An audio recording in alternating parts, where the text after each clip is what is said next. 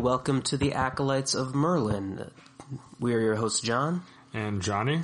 And we will be discussing Words of Radiance today, at least starting that discussion. This is Book 2 of the Stormlight Archive, which Johnny has been on me to finish so that he can say certain things. He's had to keep some things bottled up. And wear certain shirts. I'm wearing there is a Zeth, and I'll spoiler shirt, all of Way of Kings through Words of Radiance. Yes. A Zeth and Nightblood 8-bit shirt from Sanderson's website with the quote, hello, would you like to destroy some evil today? Appropriately 8-bit, yes, because it is a very video gamey thing to say. Like it's a very NPC thing to say. Yes, I mentioned this off air, but it's like at the beginning of Zelda, when you get the original Zelda, when you get the sword, he says, it's dangerous to go alone, take this. Except, I'm not going to say who it is, but he's like, Zeth, it's dangerous to go alone. Here, take the most dangerous item in the entire Cosmere. That is quite interesting. Yeah. But anyways, that's not what we're here to. It is not discuss. We'll talk about that later, though. Here to discuss, especially Words of Radiance things. Yes. So, what did you think of the book? I quite liked the book. It seems to me that we are really ramping up in scope from book one, in a way that I'm honestly not accustomed to. Can't think of another book series that it's that big of a jump. Where it's that big of a jump. I guess you could argue A Song of Ice and Fire. That's what I was thinking of, but the scope is really kind of there from the beginning. You just like it. He just starts showing a little bit more of it. Well, I think it's plenty of a widening of the scope. The thing is, it's just not fantastical in nature. So we're not really going into this new environment with wide eyes thinking what is going on here, and he does a good job at keeping that up. You're saying Martin or Sanderson. Yes. I'm back on Sanderson. And it's just, this is book 2. And I am really interested to see how far book 3 really takes this, and then it's just going to be book 3. So I gotta hand it to him for that. It really makes me marvel at the sheer size of what he's doing. Yeah, and the fact that you get so much of that scope in this book makes me think about, this is a 10-book long series. Well, not necessarily worry, because I trust Sanderson, like, with endings in large part because of Hero of Ages, but like, when we get to particularly, like, 7, 8, and 9, we'll get into the structure later, but it is curious that you're getting some of these bombshells, like, this early. Yes. And with that said, that it gets a lot bigger, that only really happens in the last little bit of the book. Yes. That's fair. I mean, yeah, that's fair. Until then, we're pretty static in the Alethi politics, and Shallan's apart from that at first, but it's from the very beginning, she's not going anywhere new. She's going to a known place. No, that's a good point. And so I think maybe part of that is because there's nothing with the Alethi politics. It's variations of the same stuff we saw in Way of Kings with like the dynamics between the war camps. So I could see where it would definitely feel kind of like there isn't a whole lot of, like, and we're in the same setting, and like you said, our characters aren't really traveling anywhere other than Shallan in the beginning, right? And like them around the Shattered Plains, but Yeah, I could see where it would feel static in that sense. Yeah. I mean, the major push of the story is clearly the trying to accelerate the end of the war. Which you're like, go ahead. I'm like, okay, I mean, we've been there before, and I'd like to move on to other things, cause it is, we've seen the warfare up close with Kaladin. Yes. Mm-hmm. And then we just have seen what it means and how it started and everything.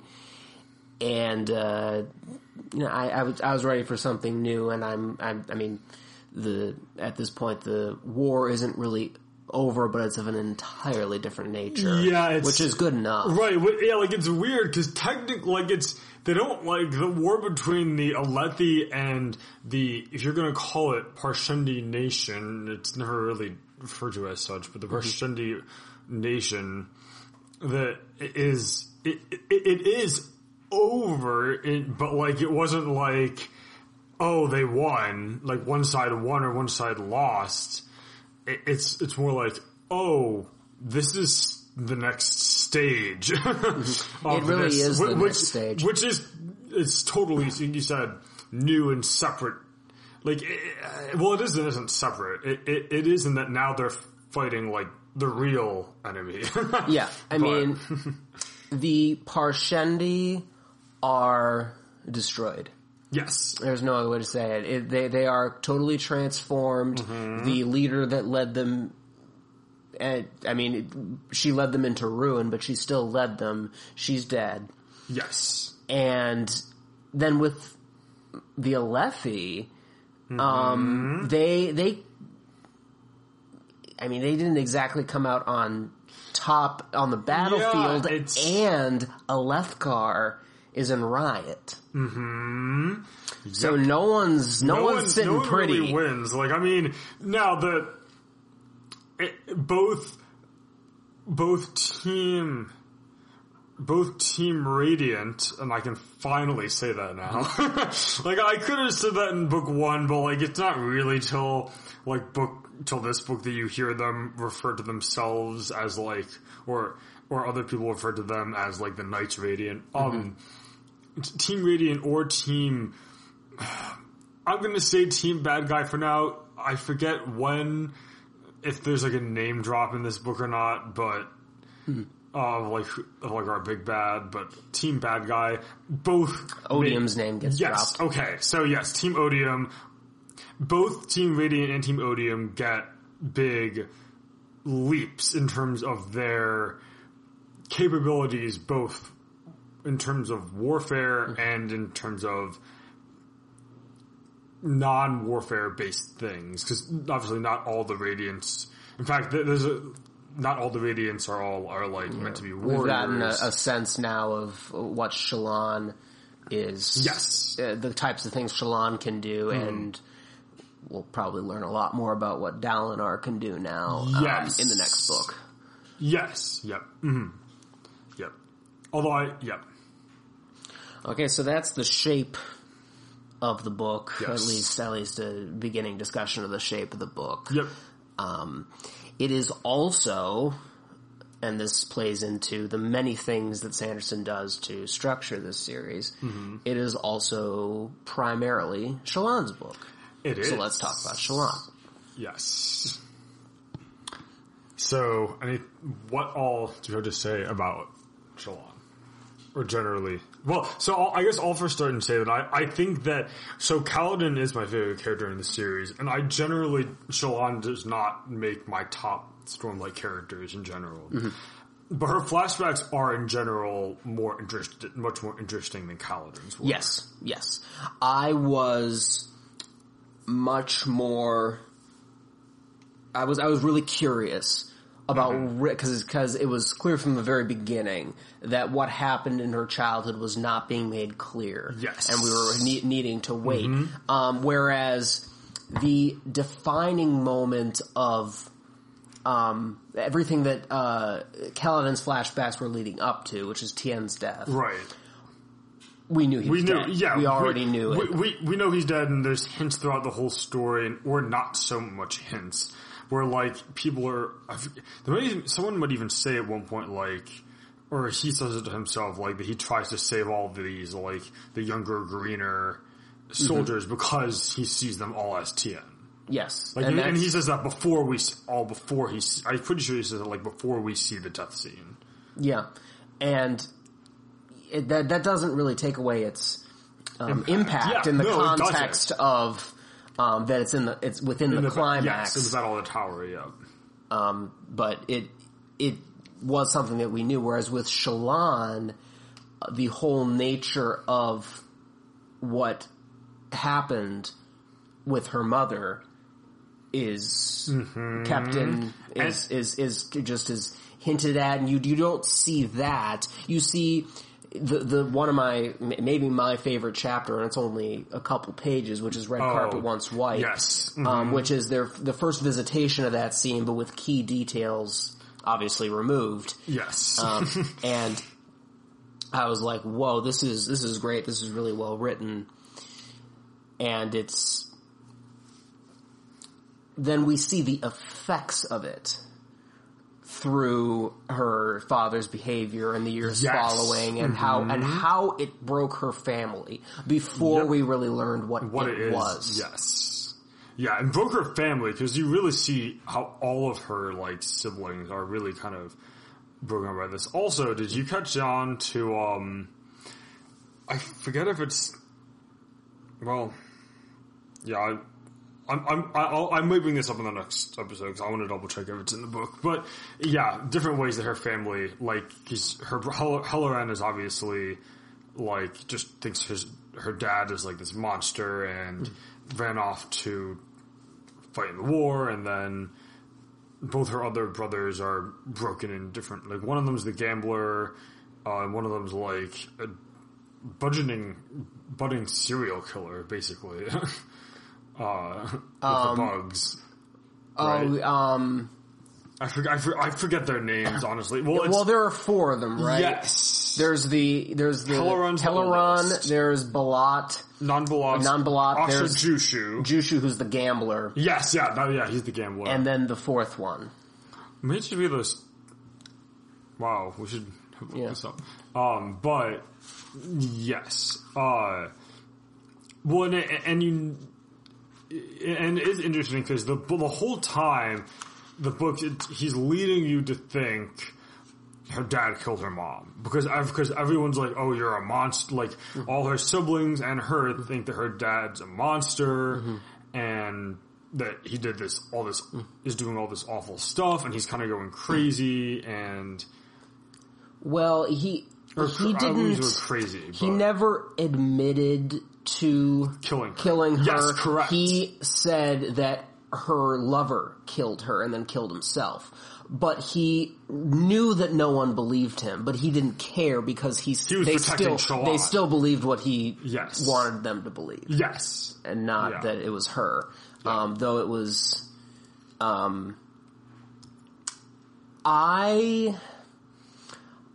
called that she killed her mom, and I saw that she was not bleeding, and that you couldn't see her eyes, and I'm like, that's totally a shard blade. Yes, but I didn't put the rest of it together. Yeah, I definitely, it's been a while since I first read it, but I don't think you could tell there was something else. Like, I knew it wasn't going to be like, oh, her dad killed her mom and he's a, like, monster. Like, you know there's something else going on there. I did pick up on, like, that you don't see the eyes, so I'm like, alright, I remember that detail, because it's one of the, like, hallmarks that he always talks about when people die from a sharp blade, is the eyes, like, burning out.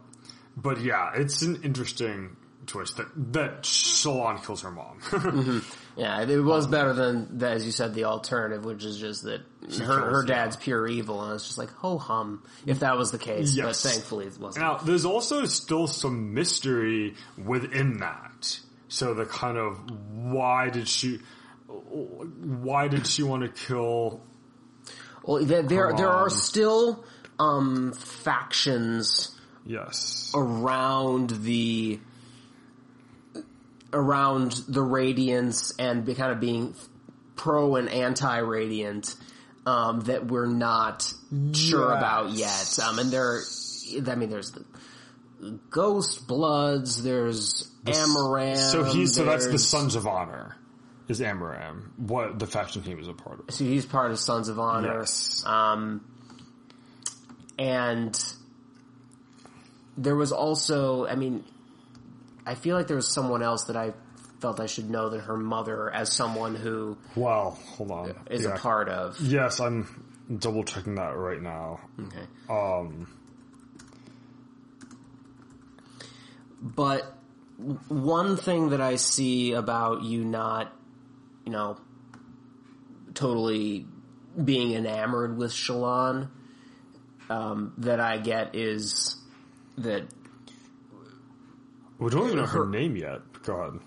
We don't know her name yet. Shallan's mother, but Shallan does have a propensity for, just being a scholar. Yes. And looking at everything. And it's like, okay, for the most part.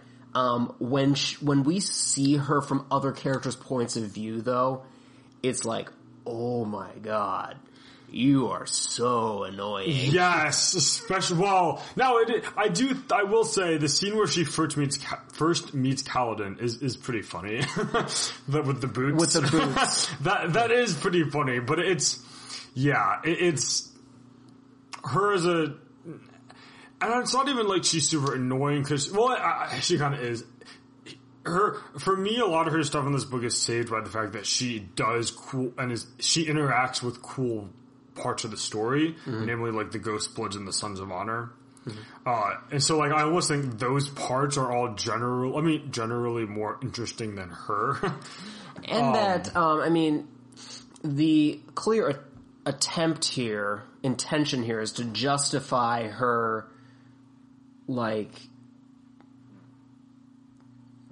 manic pixie-ness, manic-pixic dream girl-ness, sort of. Yeah, sort of. With she has to act this way because she's broken and she's actively trying to not be broken all the time.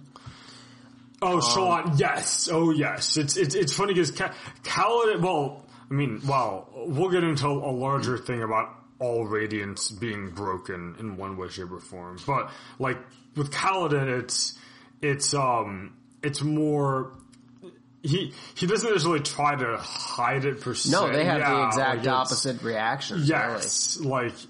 She kind of, the more anxious and stuff she gets, the more she'll lie or, change the topic or kind of act out, but in a way that's more say, Vale than that's the whole point of Vale, is she, is and is not Shallan, depending on how you look at it. But yeah, and that gets into interesting questions of identity. Oh yeah, and there is some really interesting stuff with that with Shallan, with identity in particular. Mm-hmm. Makes sense given her power set, yes, so to speak. And I halfway buy into, in a way, I halfway buy into the justification of her behavior, but it is still grating when she probes everything scientifically. Yeah, and this is interesting because I think that it's her, it's also there are other female protagonists in Sanderson books that are similarly annoying, and I think it's not necessarily annoying, but I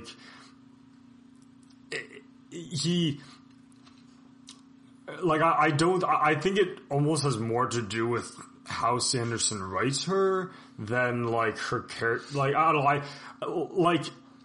Do you see that as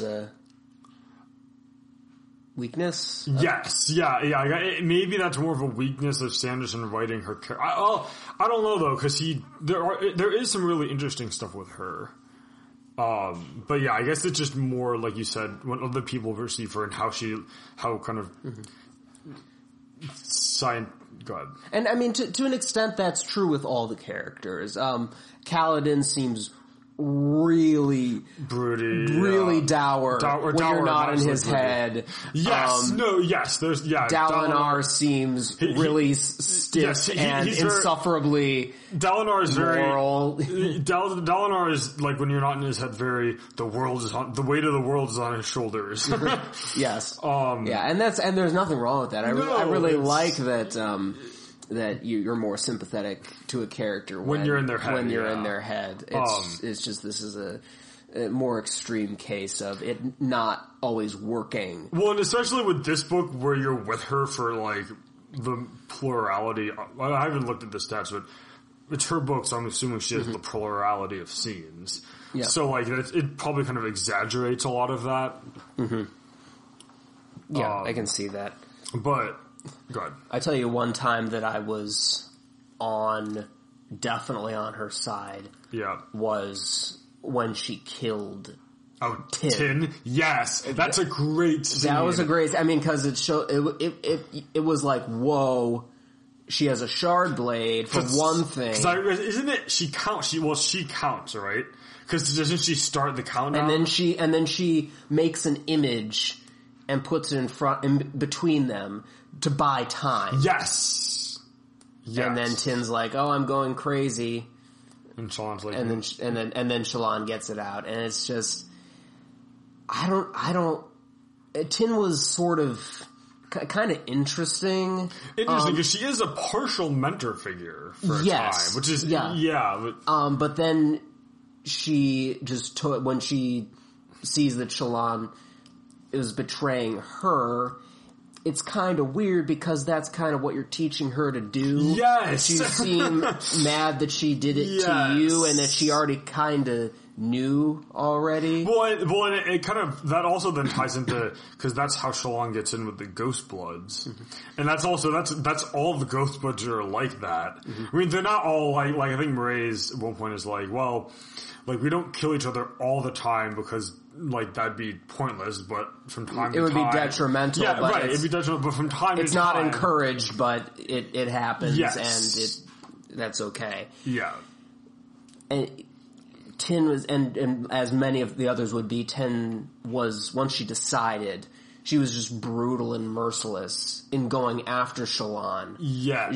She beat her and was about to just run her through. And given how they set her up, that certainly shouldn't have surprised me. No. And maybe shouldn't have angered me as much as it did, but I loved it when she got killed because that's a great scene. It was really satisfying. It's also funny because Tin stabbing Shallan wouldn't necessarily like that. That wouldn't necessarily do well. I forget at what point Shallan was in unregressing from back to being whatever radiant level she was at. But assuming there was Stormlight nearby, it's in some way, shape, or form. Stabbing her wouldn't really do a whole lot.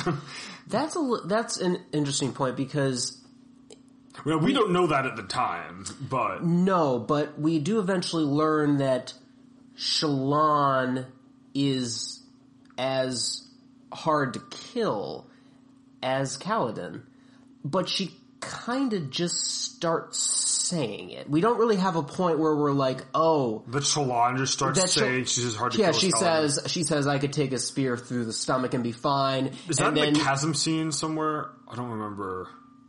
No, it's after that when they're like, oh, you shouldn't go out in the battlefield, and she's like, I'll be fine. And then she says the same thing at the end of the cliff, and where she's like, I could fall and be fine. Yes. And it's like, okay, when did you become as, it feels like she's not like the warrior class of Radiant, so why does she have this enormous healing factor? That's what, that tripped me up. So, anybody, well, hypothetically, as far as we know, anyone who can, use Stormlight or is a Radiant No, I would say can use Stormlight because Zeth does it like multiple times. Yeah. Anybody who can use like Stormlight is a healing factor. Okay, I get that now, but that didn't get.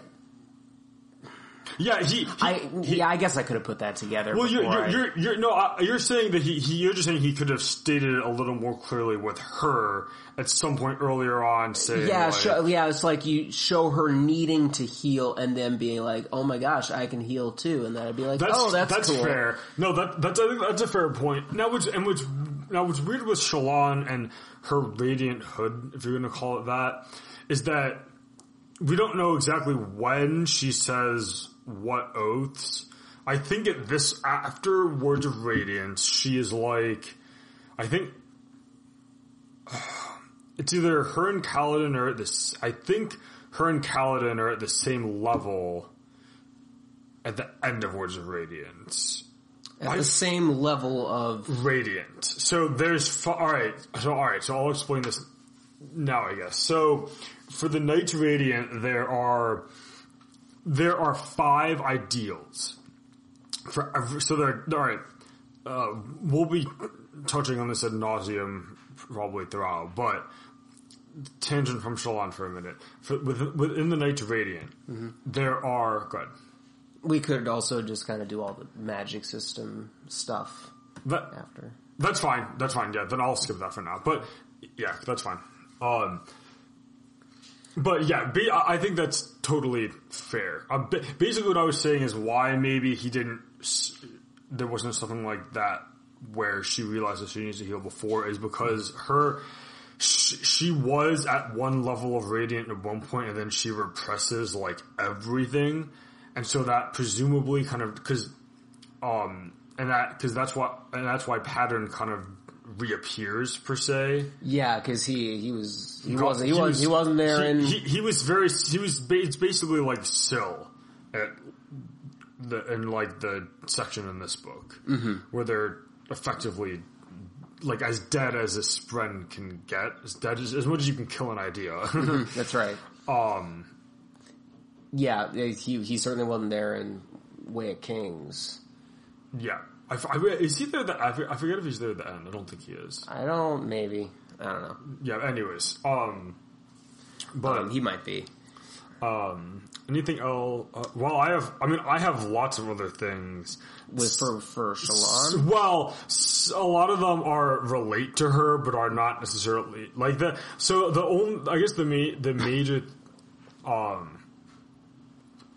the major thing we should probably do. We want to talk about Urithiru now or not? Because like that's her big character moment. Is like, well, admitting to herself that she killed her mom, and then it's her truth.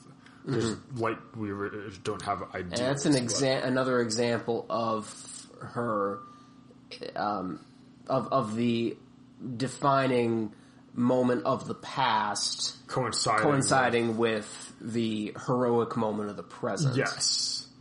Yeah. Do you want to talk about that now when we do the climax eventually? Which is interesting. Yes. Because you're telling me that the Knights Radiant are defined by being broken. Yes, I am. So in the Radiants are, but in the greater Cosmere, which is a larger universe of most of Sanderson's books, in order to use investiture, capital I, which is basically any form of magic in the Cosmere, your spirit web, which is like the soul, basically, kind of, sort of, it's hazy, but like your spirit web has to be cracked in some way. The investiture needs to fill it. Okay. That's an interesting. I won't go like too much more into that, but like that's and it's more of an explicit because it's in other Well, go ahead. Sorry. All I was saying is, that's an interesting concept, metaphorical metaphor.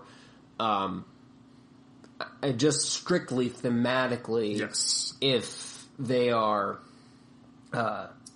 broken, if that's what defines them, then it's no coincidence that every major heroic moment thus far has coincided with the moment that broke them. Yes. Now, that's not necessarily like it's not like it's not like it has to be like a 1-to-1 ratio for every ideal. Like, for example, when Dalinar, at the end, when Dalinar bonds with the Stormfather, it's not like he's like every ideal doesn't have to be like you're about to break as a person, but like, cause like when Dalinar bonds with the Stormfather, he's not like it's not like he's about to break moment.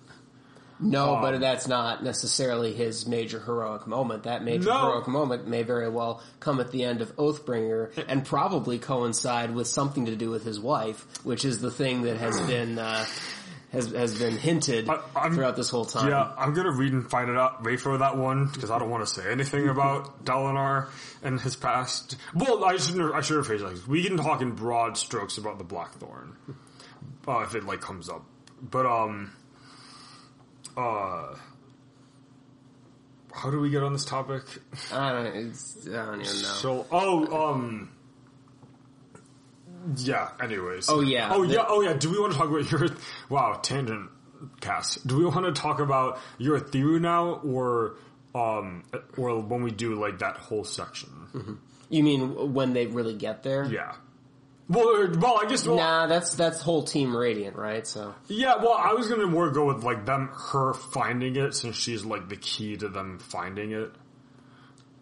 Okay, all I really had to say on that is that it's actually kind of I shouldn't say unsatisfying moment, but, like, it's kind of throughout the book, this is what she's searching for, and so, like, she's probably, like... This is a plot point, like, capital P. Mm-hmm. So you kind of figure, like, they're gonna find it at some point. Mm-hmm. So it doesn't feel as satisfying. I will say that this is, I might as well say this now.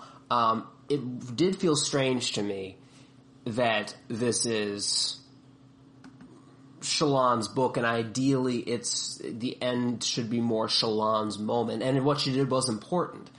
But Kaladin steals the show. Oh yeah,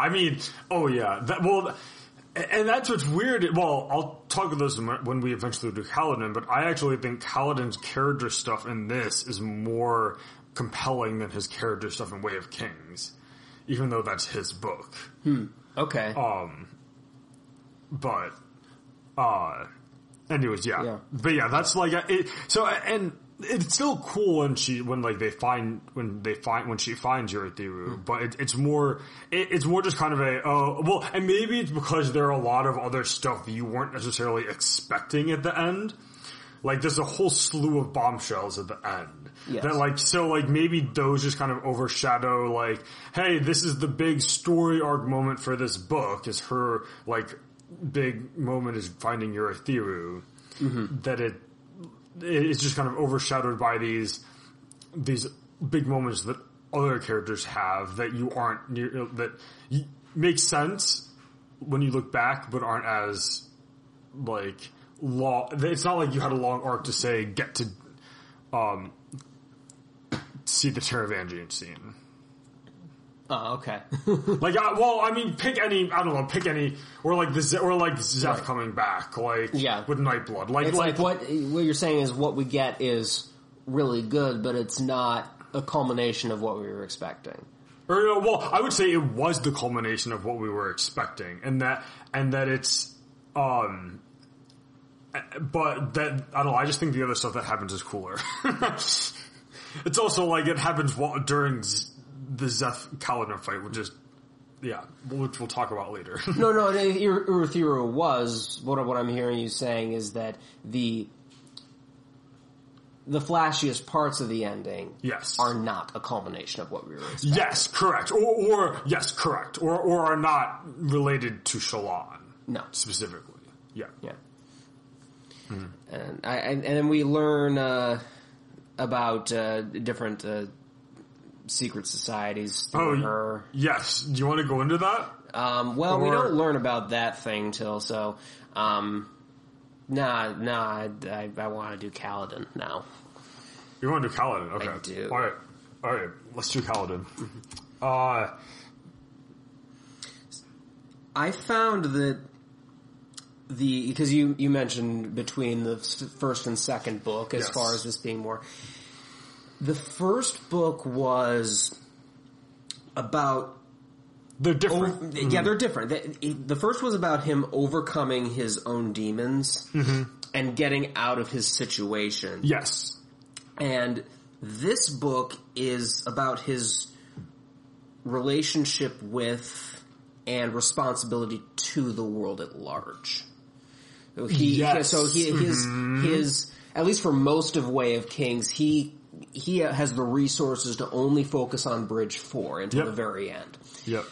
It's only with him just like getting all that off his back, having the resources he needs, that he can start to think, I don't have to think about surviving every single minute of every single day. Now I can... Maslow's hierarchy of needs type thing. Now I can be... he's aspiring to be a knight the entire book, even though he doesn't quite realize it. Yes. Mm-hmm. Yeah. No, I like that kind of assessment. And this is kind of going on with his. Well, it's interesting because I actually had this thought today while I was running. You say this is about his book and his responsibility in relation to the rest of the world. It's also kind of the Kaladin versus the Man book, like in terms of that book. Well, the Man being, I guess that isn't Way of Kings too, but like he doesn't like plot. Light Eyes. What? Yes, yeah. Like it's like that. Yeah, Light Eyes, I should say, being kind of the Man, so to speak. Yes.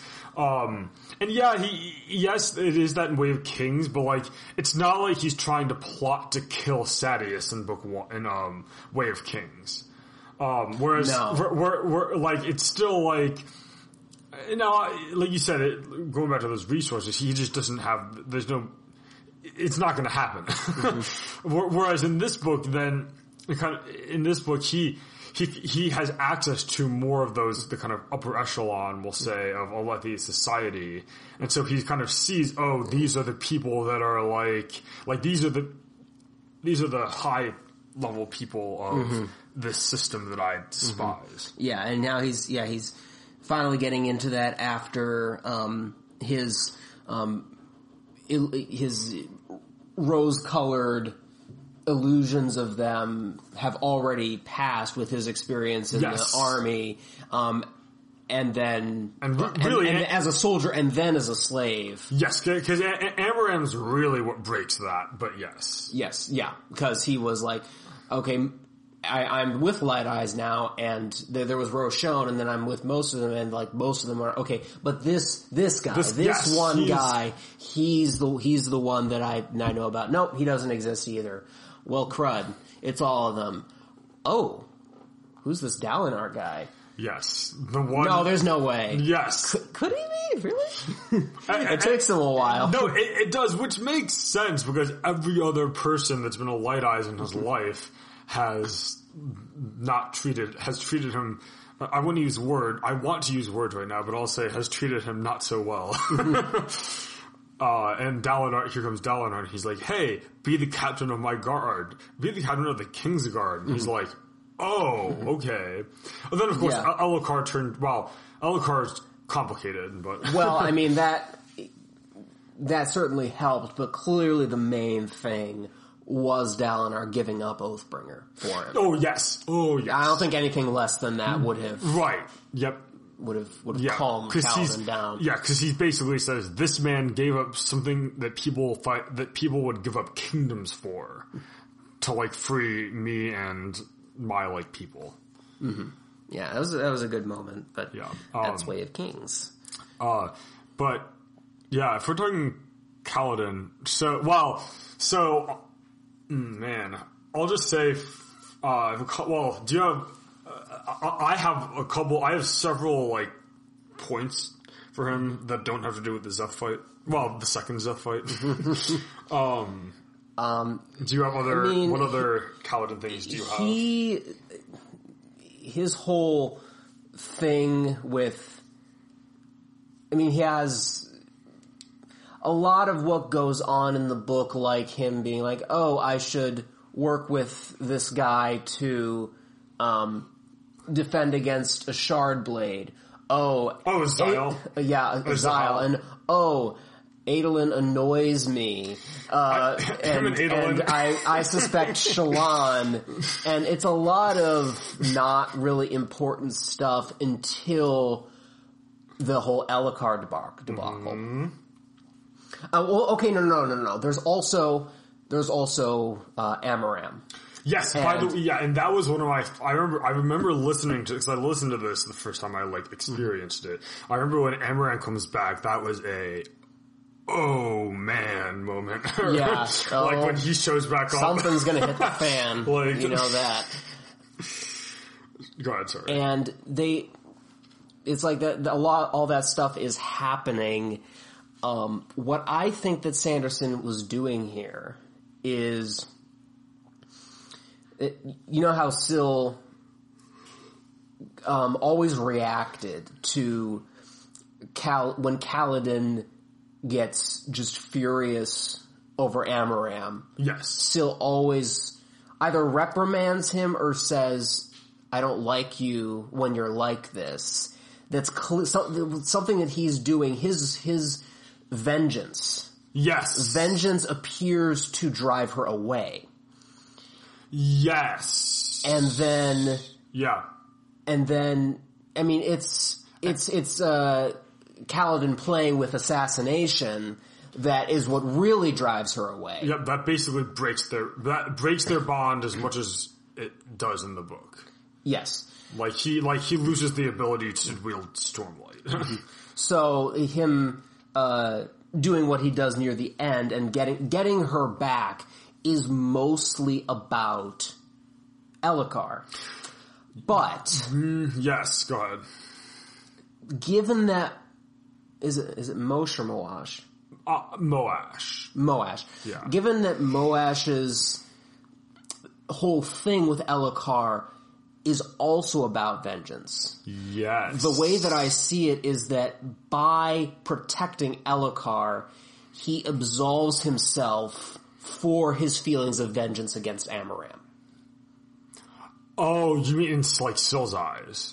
Or in general. By the laws of the universe's eyes. Yeah, the law. Yes, I really like that, and I really, really like that you made that comparison to Moash.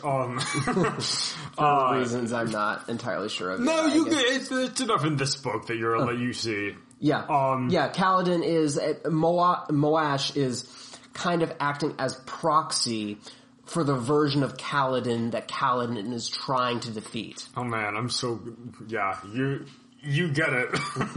I gets it. The one thing I will say though, so the thing that I think so is what you said about the Elhokar, but the vengeance stuff is super important for that, but part of it is because obviously the actual third ideal, the Windrunner third ideal, which is my favorite moment in this book, is I will protect even those I hate so long as it is right. Mm-hmm.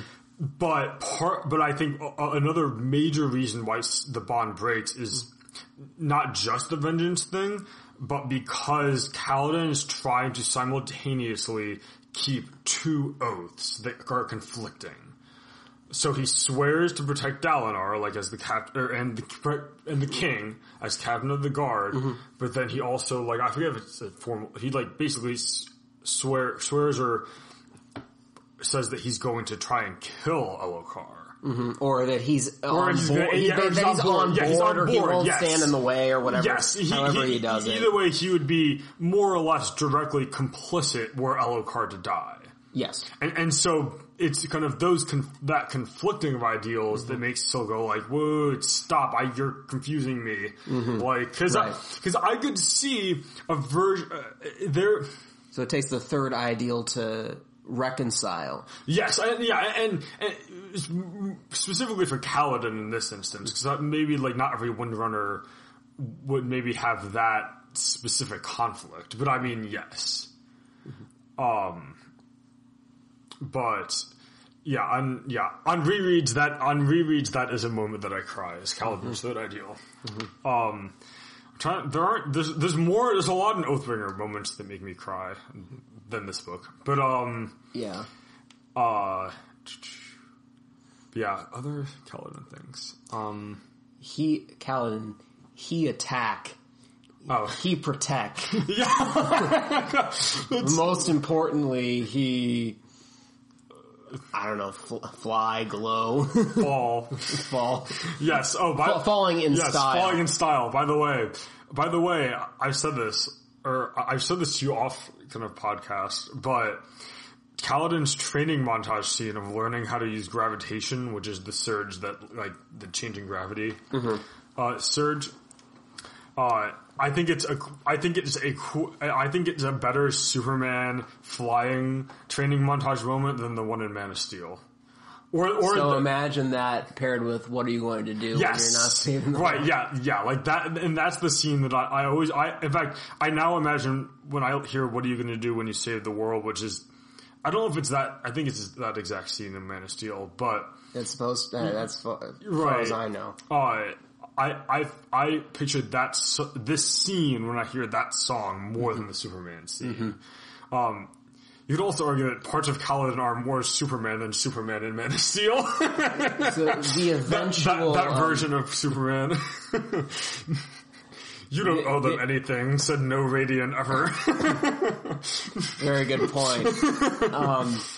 Though Go ahead, they have more in common with the brooding than the true Superman. That's true. But that's neither here nor there. My last. Yeah, this is a Kaladin thing. And it's a Kaladin thing, but it's in a not initially Kaladin scene. I think my favorite, I'll call it a zinger, or kind of like quick, well, there's another really cool quick one-liner in here, but my favorite kind of zinger one-liner is, honor is dead, but I'll see what I can do. I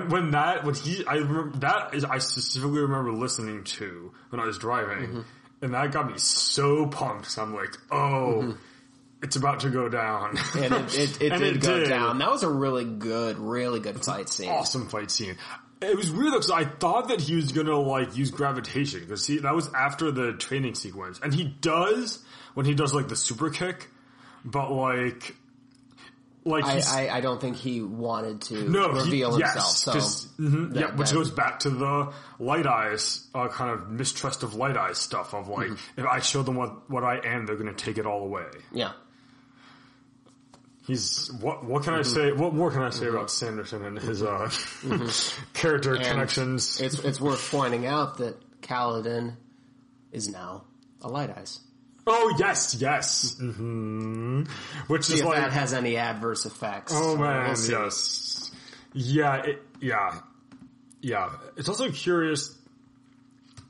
Well, never mind. I'm not going to go into Vornism and that yet, but that reminds me, because you told me about the scene, or you were talking about the scene where with the boots between Shallan and Kaladin. That was an interesting display of benign racism, where she's like joking around, and this comes into play when they're in the chasm together. Yes, and he calls her out in saying that you don't treat dark eyes like dirt because you basically played with me just for your own amusement at that time. And she's like, oh, dang. Yeah, the chasm sequences, we should talk about the chasm Since we just talked about Shallan and Kaladin. Both of them. That will be a single episode. I've already told you this, but that will be a single episode in the eventual show. It will be a very contained, play-like episode with only a chasm fiend for company. Yes, which makes, and it's weird because I guess it should be. Well, it's weird because it's important and it almost deserves its own episode, but it would depend on how they'd structure the series. Like, if each book gets a season, per se, I don't know, it'd be difficult to justify a 50-minute long episode for that. Yeah, or it's not the whole episode, but they take up most, because, I mean, they have to start it with that, because the bridge falling is a perfect cliffhanger to the end of an episode. Yes. And then it'll start with them waking up. Yes. And then maybe it's most of the episode, and then they return to the camp and something else happens in that episode. Yeah, but no, that would totally be you could write a good script out of that. Yes, I like it. But yeah, that it is really important because they're both kind of like, oh, you're not as bad as I thought you were. Essentially, yeah. And it becomes pretty clear that there's something there. And, and I think we might have the same thought about this. This is the main guy and the main girl kind of sort of falling for each other. It's a little in bad territory. I'm going to VAFO that, but I'll just say that at the end of Words of Radiance, my thoughts on that were, ugh, he's doing a love triangle. That was with them two and Adolin. I was like, ugh, he's doing a love triangle. And this is going to go on for however many books, and she's going to have to choose. It's going to be her choosing between the two of them, and yeah. In before the. Oh no, I'll save that till after the episode. All right, but anyways, yeah, but no, that's it is a good scene because they both kind of explain. Yeah, well, they have their adventure and fight a chasm fiend together, but they also have important discussions. I like the moment when he recognizes that she is not whole. That she's as broken, if not more than he is. Yes. Yeah, yeah. In fact, you could almost argue that at that point, she's more broken than he is. Yeah. Yeah. That's a thing with her that she seems to feel she needs to prove. Yes. Well, not no. Yeah, you're right. She avoids it as much as she can, but there are moments where it really touches a nerve when people assume that just because she acts a certain way that she's never known pain. Yes. And that happened with Tin. And we didn't realize it at the time, but that really added to her rage at Tin for assuming that she was just nothing more than this pampered girl. Which is kind of interesting then, because Vale is the opposite of Shallan. In that she's kind of the scruffy, rough and tumble persona. Yeah, and that's not necessarily reflective of what she went through. No, it's a different kind of not pampered. Yeah, it's more another side of her, which is another again interesting identity stuff with Shallan. That it is a literal different identity that she creates for herself. Well, it's Vale, and honestly, her travel log feel sound to her point of views, especially in Way of Kings. Yes. It takes on a new light when you realize it's not really about the pain, her father's anger or her mother's death, as much as it is her whole thing about feeling trapped. Yes, because because obviously in the flashback she was trapped in physically and mentally and emotionally. Yes. And she's claustrophobic as a result in so many different ways. And the first time that we see her, she's it's kind of like the cliche beginning of a movie where it's like someone gets out of a carriage and she looks at the skyline. She's like, it's a whole new city. But that makes sense in hindsight. In Carbroth, you mean in Way of Kings? Yes. Yeah, okay, yeah. But except I think in her case it's a ship, not a carriage. But same principle. But it makes sense in hindsight because she's trying to fight that feeling of being holed up. I mean, she had just come from Yakoved. That's right. It must have been like, oh, this feels great. Yeah. No, that's good point. She also gets to boss Yalb, I think that's his name, around. Yalb, yeah, Yalb is which is foreshadowing for all the other bossing around that she does going forward. She makes an art of it. This is what Yasna would have done. Yeah, do we want to touch on Yasna or not? Because there's enough to talk for a while, but it's not like she's obviously not in it for a whole lot. No, I mean, she begins the book and ends the book. Yes, that is one major thing. Yes. So do we want to? There's a couple things. There's some stuff. I really just have that. It's up to you. I really just have that, and just that she, for some reason, I just did not buy her death from the very beginning. Even though it was relatively appropriate. I mean, she didn't prepare Shallan entirely for going forward, but that's often the hero is not ready.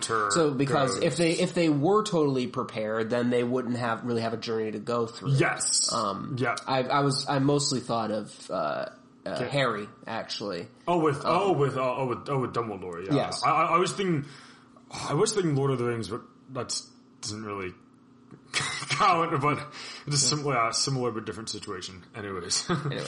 That's all I have on Yasna, I think. No, well, that kind of to that point.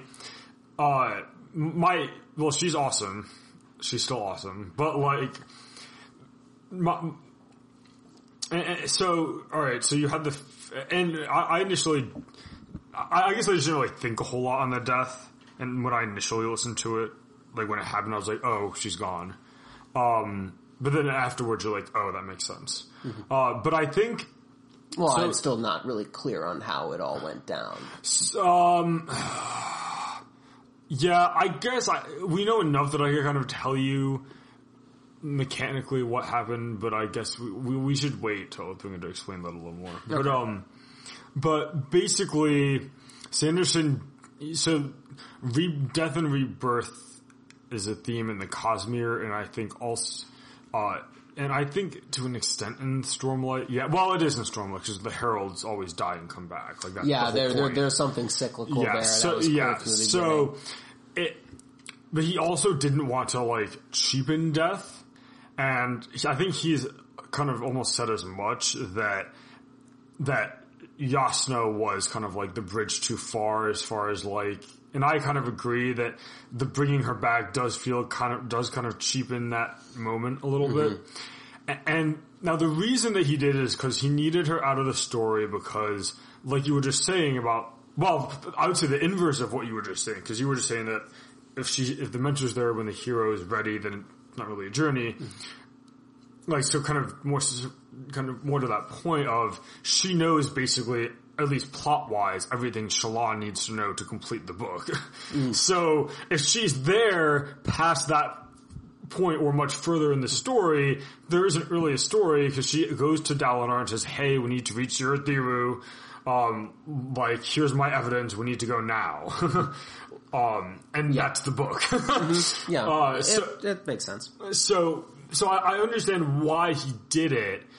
Sanderson did it, but it's tricky because if he doesn't kill her off, is it believable that she doesn't find a way to the camps somehow?